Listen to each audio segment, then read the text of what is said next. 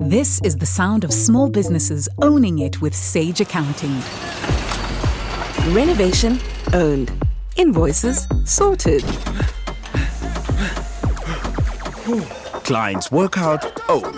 Expenses smashed. Tax return done. Take control of your business with cloud accounting from Sage. Own it. Try for free at sage.com. Welcome to the Honest Money Small Business Focus, sponsored by Sage.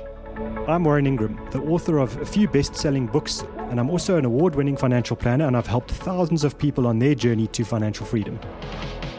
I'm not here to tell you what to do, but I am here to share my experience and the best ideas that I've learned, and I hope these ideas help you on your journey to financial freedom. I'm really excited today to introduce you to Andile Xaza from Evergrow. Andile is an inspirational entrepreneur, frankly, as far as I'm concerned. Real figure to kind of talk about to our fellow South Africans about seeing an incredible opportunity and then not just looking at an opportunity and complaining about it, but looking at an opportunity and making a wonderful business. So, Andile, welcome to the show. Yes. Thank you so much for the wonderful introduction, Warren. I'm still at awe at your profile, but you make mine sound pretty good. Yeah, to kind of make, they talk about alchemists who make gold out of nothing, and I feel like you're making, health, business, nutrition out of nothing, which is just awesome. So I think you're working modern day miracles there, and I'd love it if you could, share with our listeners your story. Yes. So. Yes, the word is frugal innovation, because you're basically bringing something from nothing and from thin air. My name is obviously Andile Xaza, and I grew up in the Eastern Cape, and I came to Joburg around 2017. And in 2018, I met another guy that I went to school with. We decided to start up Evergrow, and at that time we were looking into urban farming, and really, so the bulk of that year we spent researching and really trying to identify what we could come up with as a business. And at that time, urban farming and rooftop hydroponic farming was still something that is still catching up.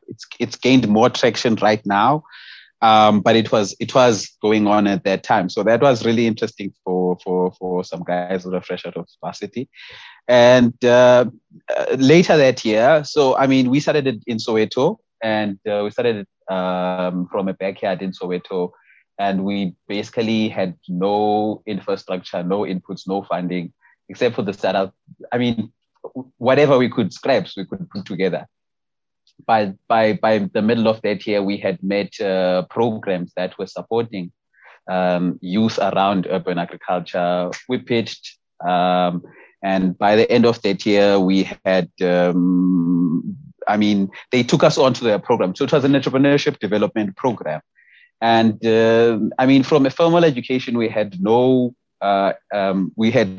experience of what entrepreneurship is, no training, but the passion was the willingness to learn was there. So then we joined the guys. They broke it down. It was a 8-week program. They broke down the basics of entrepreneurship, what to pitch, how to pitch, what's a value proposition, and these were all new terms, and we were learning on the fly. And we came top of that program, because you had, at the end of the program, you had to pitch, and then if whatever you pitched sounded good, then you'd get some kind of assistance.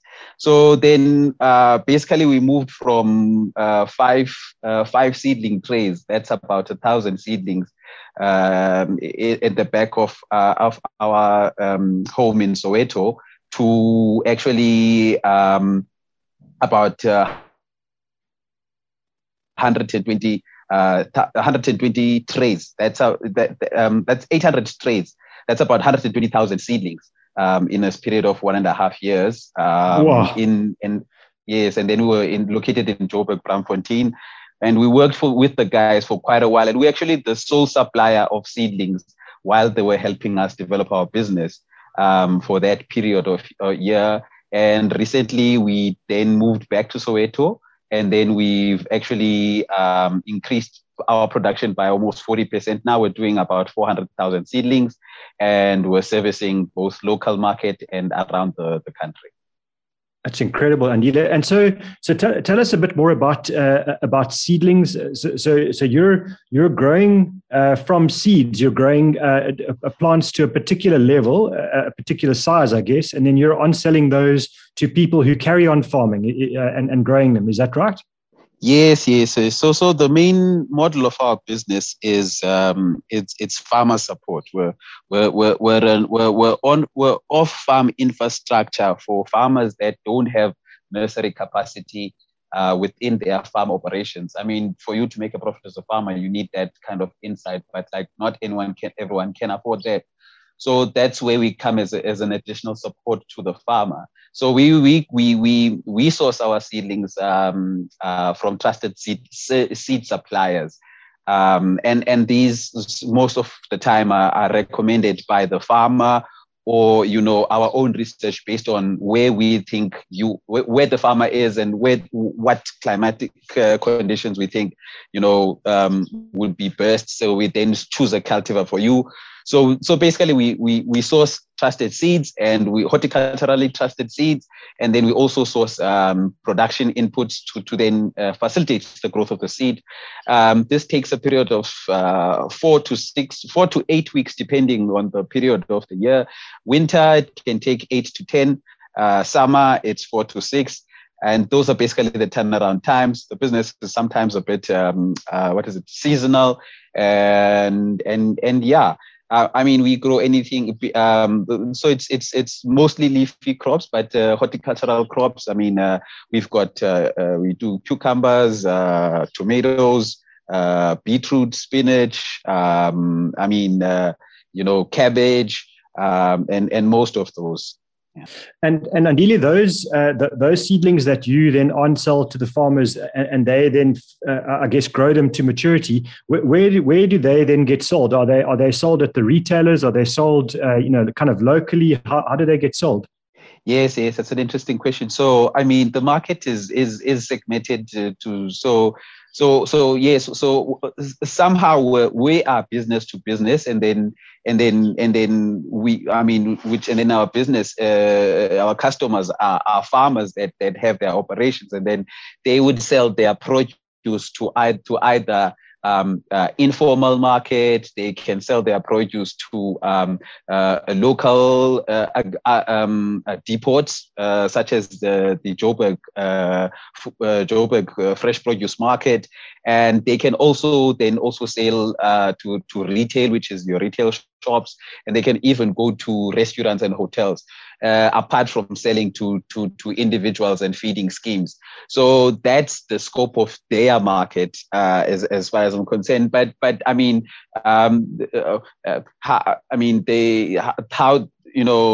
they have access to market based on their infrastructure and their and how developed each farmer is, and how big their operation is, and then they would have access to those individual markets. For now, we've been having access to farmers that are doing. We have access to farmers that are doing informal trade that are selling to informal traders, such as your street hawkers and things like that. And we're slowly getting into farmers that have that would sell to Joburg market, things like that. But like those are different types of farmers. So what separates them is the hectares they plant in. So some of them are less than 2 hectares, some of them are greater than 2 hectares, the annual income, the average age, and things like that. And so when you're starting out, 2 young guys, in Soweto, are you literally doing that in your backyard? Those first trays of seeds that you were growing, were you doing it? It's not like you had a farm somewhere that you just decided to go and do this on. Yes, literally backyard. It was literally a corner. It was It was a 4 meters by 4 meters. And the space could only take about 25 trays at max. That's 5,000 seedlings. And our first customer said she wanted about 18 trays. It took us all night because at that time we were still even developing the skill of growing. So it took us the whole night to do those trays. But now in 5 hours, we can do 50 trays per person. So it's been crazy. Unreal. And so that first customer, was that a farmer who was sort of close by, or was that someone outside of Soweto? So that farmer was actually in the CBD. She was 45 kilometers in town. So from Soweto to town is about 45 km.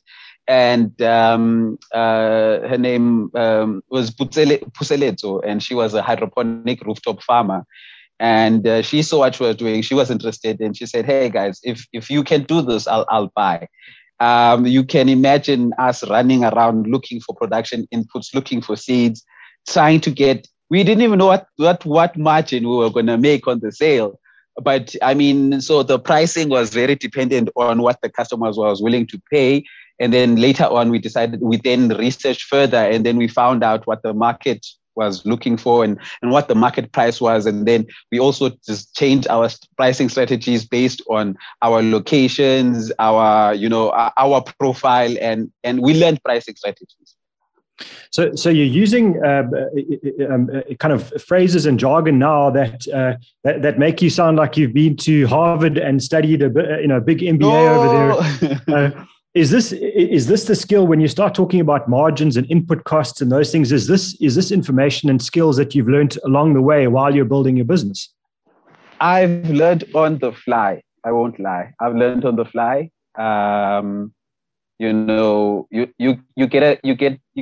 You get someone. So let's say you're looking for funding, and then you get someone saying like, what's the return on the investment, and you're stuck. You don't know how to move forward because you don't know what goes into giving that answer. And I hit that brick wall in 2018, 2019. I hit that brick wall. I was trying to get some, and then the investor just asked me, what's my return? If for once on one seedling, what's my, I was completely out of the conversation. And I went back to the drawing board. So going in, we came from a sciences background. So we never had the lingo. We learn every day. It's a continuous process that we take. So now we're talking about a business that starts in 2018. So nearly 4 years later. How many people do you employ? So the business, as I said, it started with it couldn't even. Imagine it couldn't support us when it started.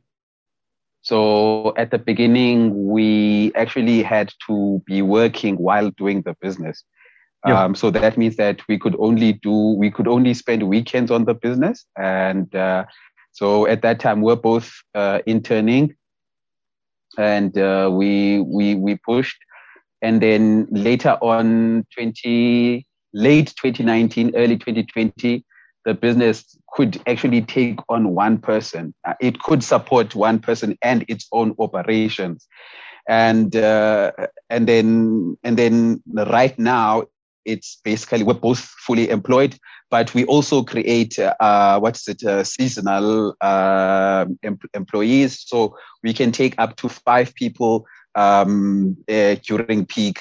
And this growth has been realized just in the past 2 years. But even for us having our own infrastructure, so what had happened is that we never had infrastructure up until now, in the sense that we've never owned infrastructure. We have we leveraged. So leverage is a big word, but we asked the customer to provide us some support while we make their product. And they were happy to do it. Yes, so it was a big so I mean that's not all customers, but it was a big problem for that current customer, and they were willing to invest in that. And then so we basically helped them also develop that arm of the business, and that's how when we broke off from that relationship, we were also able to build our own business, but they also had that operation in their business now that they could move forward with. Unreal. So to me, if I'm looking at it as kind of an outsider, I'm seeing two young guys who studied sciences, no clue on. It's not like you came from families with a huge history in business. You saw an opportunity. Nothing. You literally used what was on the corner. It sounds like literally on the corner from where you stay, and you just got going, and not listening to excuses or reasons why you couldn't do something. It was more about what could we do? How could we make it work? That is the reality of it, because it was literally just putting one and one together. And when one and one doesn't work, there's no say this doesn't work. You say it's like it will work. It's not, there's no it doesn't work, it will work. And sometimes those iterations take 2 days, sometimes those iterations take 3 months, sometimes they take a year, but it will work.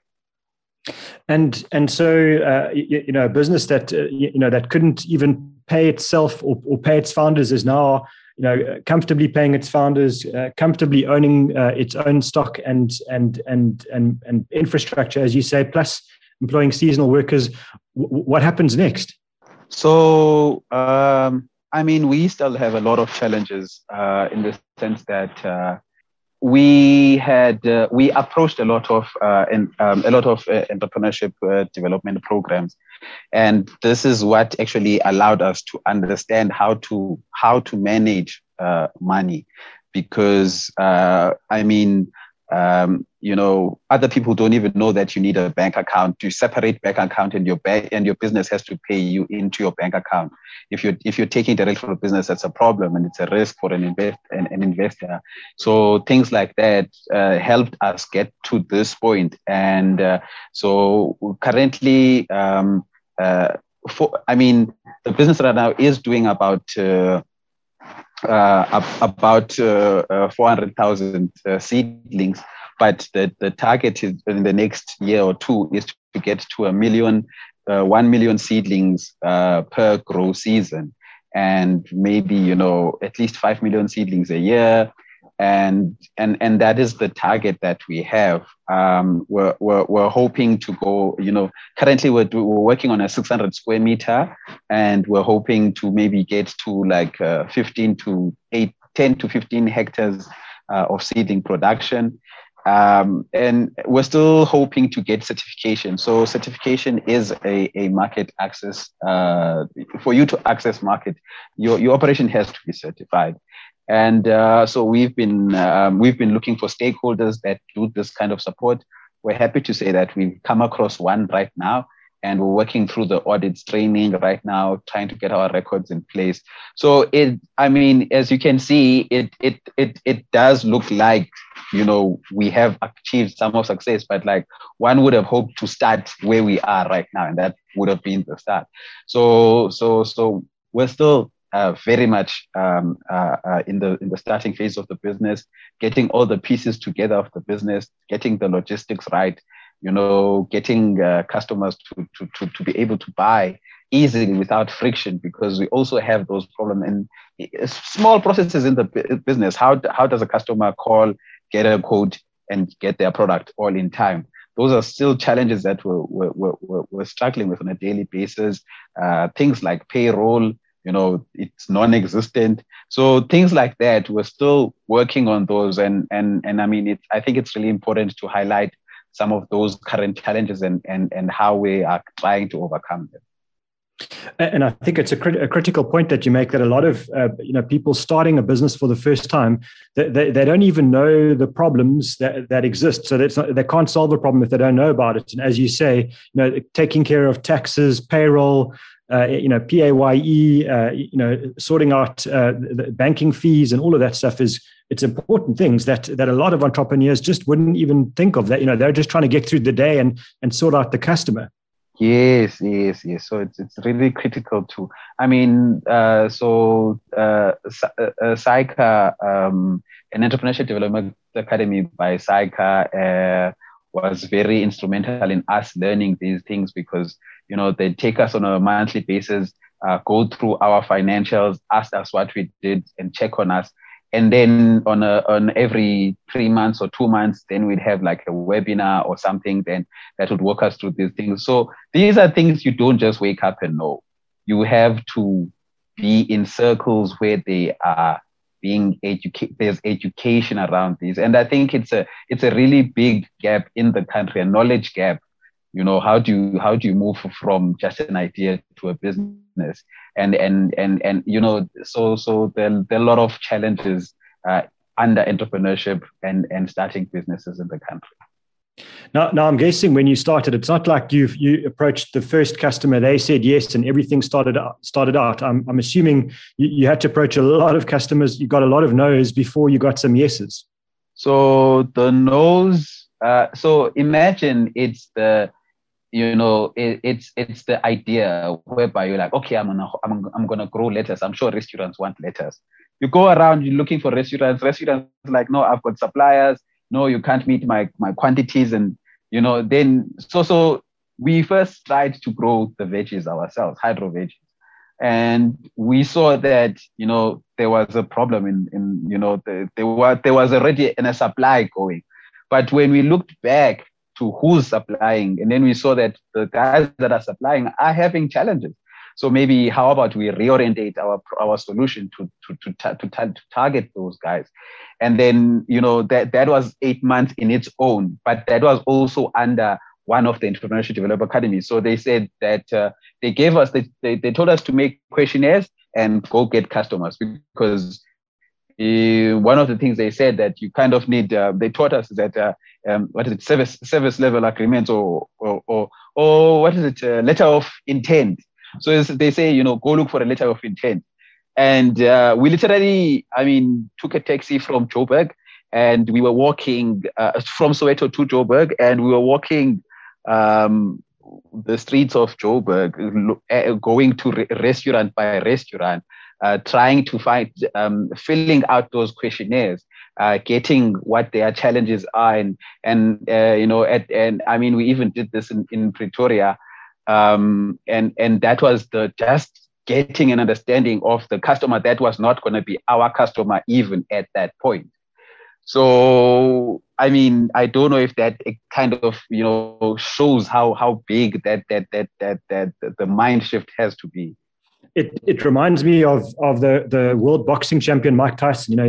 He's not famous for his intelligence, but I think he was a clever guy, because he said, everyone's got a plan until they get hit, and it's only after you get hit that you start to realize you might have to change your plan.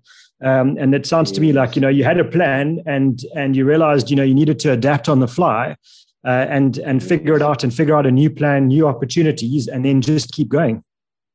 Yes, exactly. And it was just that, just iterate and move forward. And to me, that's such a powerful lesson for entrepreneurs. Firstly, you're going to get a lot of people who tell you no, who tell you can't do something, who tell you there's no demand, or you're not going to be good enough, or you're not going to make it.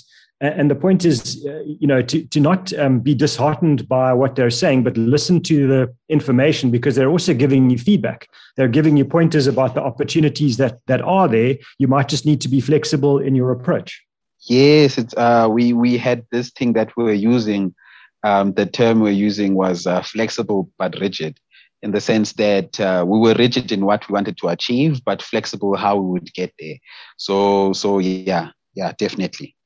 Well, Andile, we are running out of time. This has been so interesting for me, and I always have one question that I ask our entrepreneurs, and that's if you had to look back now to Andile as he was about to leave university and start out, knowing what you know today, what would be the one lesson you would want to tell yourself about business or about entrepreneurship?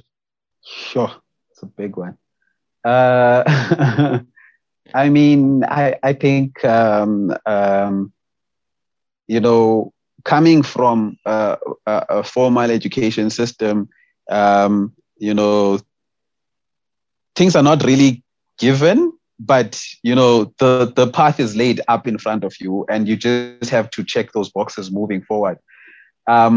Moving into entrepreneurship, there's no boxes, there's no path. When you close your eyes, the business is sleeping. So I wish he knew that a bit earlier. He probably would have done a few things differently, but still, we do understand that you are who you are because of the choices that you have taken. So I also appreciate the choices that were taken till now, but understanding that you are the engine, and if you're not constantly growing, the business is gonna stagnate, and you are gonna and then you'll find all sorts of things to blame. You'll blame funding and things like that, but no, it's probably you, my guy. That's such a powerful lesson to everybody. And I think entrepreneurs are successful because they find reasons to make things work, not other people to blame. Andile Xaza, I just want to say thank you so much. I wish you all the success, and I'm going to be following Evergrow as you go, and I hope to see your seedlings all around the country being sold, everywhere possible. And thanks so much for your time. Thank you, Warren Ingram. Thank you to the team that put this thing together, and thanks to the listeners that are going to tune in. And thanks so much, guys. Thank you for listening to Honest Money. If you have any questions, you're welcome to reach out to me on Twitter. My handle is @WarrenIngram. Don't forget to subscribe. We're on Spotify and Apple Podcast. Chat soon.